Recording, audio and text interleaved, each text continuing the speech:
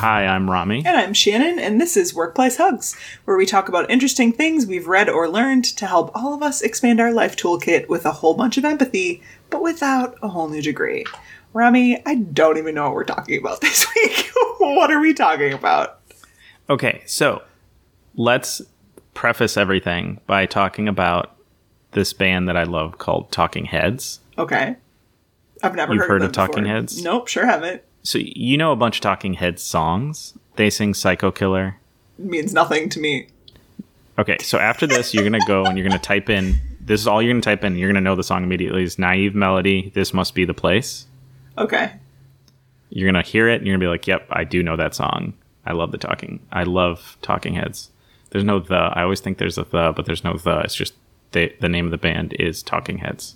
Okay. Is the name of one of their albums. Is the name of the band is Talking Heads. There's no the.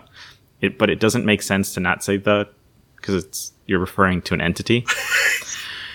Regardless, this is a quote from the lead singer, the creative of the band, David Byrne, and I think it's such a perfect quote about being a creative, and I would not put myself in that category, but I'm an aspirational creative, Shannon, but we'll talk about this on another side hug, but there's a moment in the Beatles documentary where you can see the creative process happening, and it fascinates me, and watching it, I know that I cannot do that, and I'm okay with that, and I think that's something that I will aspire to. But the quote is, and it's from David Byrne, "Complete freedom is as much a curse as a boon. Freedom within strict and well-defined confines is, to me, ideal." Yeah. This makes a lot of sense to me. Because you need, sometimes you think about it like the banks in the river. Like, it's helpful to have some banks sometimes. For Correct. the river to flow. So I remember listening to an interview with him, and he was talking about making an album with Brian Eno. And Brian Eno had produced a lot of the major Talking Heads albums. And so they had become collaborators. And so once the band was done, they broke up in the late 80s, early 90s. Once they were done and he was on his own, he was working with Brian Eno, and Brian Eno said, "Look, I've written this album of music. I've written every single song. They don't have lyrics yet. I need you to write lyrics for them." And he said, "Okay, cool. So, like, am I allowed to do anything to any of these songs? Like, if I don't think the hook is right, or if I need to extend it a little bit to make something work, can I change it?" And Brian said, "No, you cannot do a single thing to any of these songs. They are written. You can write the lyrics to them, and, like, we can work on the lyrics, but this is exactly what I want it to sound like." And he said that was one of the most difficult but satisfying creative challenges he'd ever had, because it was so restrictive in the guardrails that were given to him, which is a very unique way for someone who is a musician, a singer, a songwriter to work, right? Like, they usually work and say, okay, I got a riff, let's work on some lyrics, and let's mush and make this thing into something. Yep. Not, here's a thing, now work within the strict confines of that thing and actually write just words. And you know what? I'm not going to give you any help in terms of doing that. You just need to make it work, and we're not even going to be able to adjust any of it. So, like, even if you have a perfect, like, hook, it's not going to matter, because if it doesn't fit, it doesn't fit, and it's not going to work. Yeah. Yeah. I really don't have anything to add here, because it makes sense to me. And I think you're going to talk about this in a little bit, but I remember reading a book on design thinking, and they talked about, like, confines and how that can actually be helpful and generative for the creative process.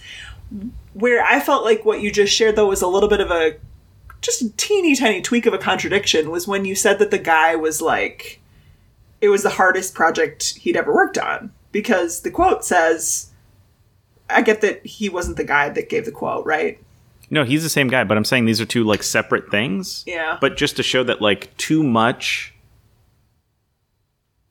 I think my point in the two, and I agree there's tension there, is I think you want some boundaries, you want some confines, Yeah. but not confined to the point where you can't make any sort of adjustment. Yeah. Is kind of where I say, like, this is one end of it, is like, here, you can do anything you want. Go write a song, right? Yes. We're going to work together and figure this thing out. We're going to riff, write it, and let it kind of naturally come. The other side of that is, I've written the music, write some words, but you cannot change anything about the music.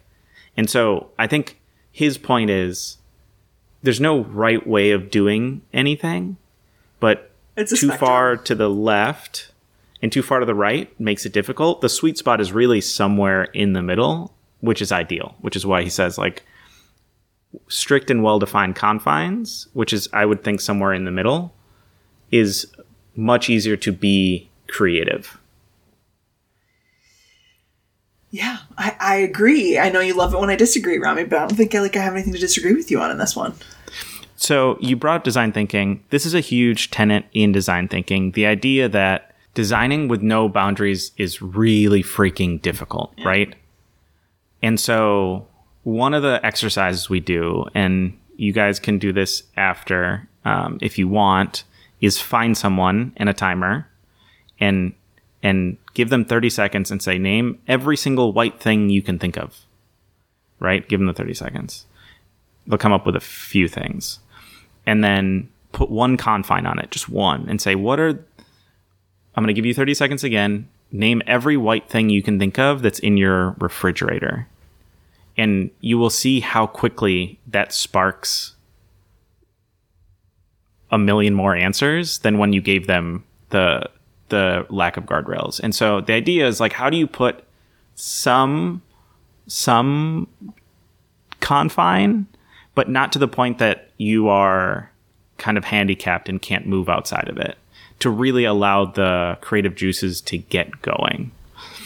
And so kind of the purpose of this episode is really, when you're in that creative space, how do you start to put up guardrails and confines that are going to help you, but not make things difficult, right? Like the Brian Eno example is as strict as you can get. I've done this thing, now go ahead, right? It's the same as like when you give a kid like a coloring book and you're like, you have to color in the lines and here's the one color you can have.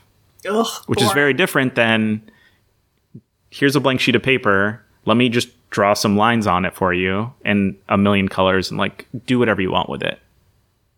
And so it's like, how do you find the space between a blank page and a like color by numbers to really allow for creative freedom to kind of proliferate?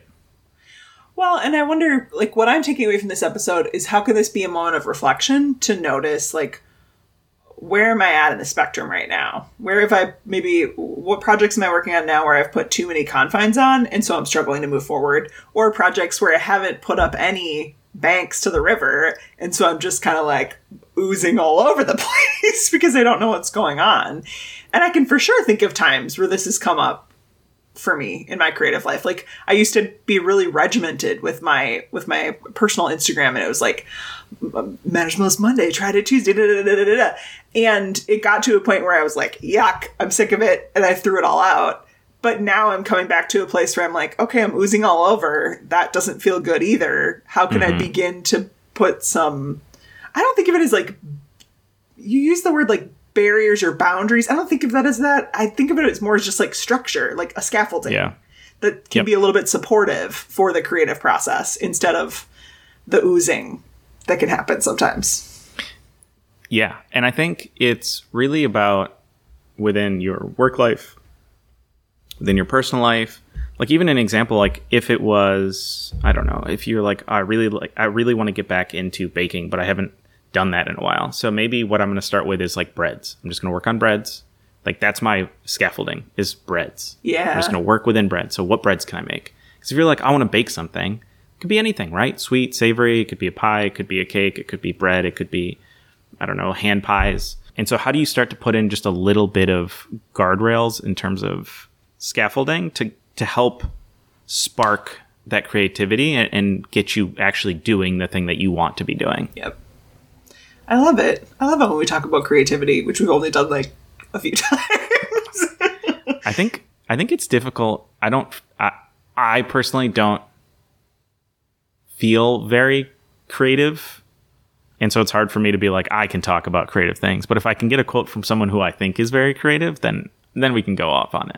I think we all are. It's maybe just like what we deem creativity. Like even when you gave the example of baking again, I was like, oh yeah, I started sewing again recently. And that's creative.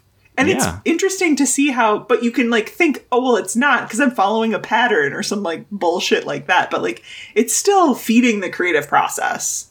Absolutely. And it's fun to see how that can snowball. You know, like, oh, I'm feeling more creative in this. So now it's snowballing into my work or wherever. So it's just a thing we have to get going sometimes. I love it. Okay, so basically the big thing is just put a little bit of scaffolding, a little bit of guardrails in places where you're feeling lost, whether it's a project, whether it's a hobby, and that should help you get your creative juices flowing now that you've got a little bit of a boundary there to help you kind of proliferate your creativity. And the opposite too. If you're feeling, what's the reason you're feeling stagnant? Is it because of loss of structure or is it because you have too much? Exactly. And it's time to loosen up the reins a little bit to how do you find the sweet spot? Again. With that, we'd love for you to connect with us on work. We'd love for you to connect with us on Instagram at Workplace Hugs. And tell us your tips for creativity. Yeah, tell us your tips for creativity. And also, I'm curious, like, do you consider yourself to be a creative? Like, or how do you see creativity coming into your work? Oh, I like that. I could, like, start so many conversations about that. All right, with that, I've been Shannon. I've been Rami. Thanks for listening.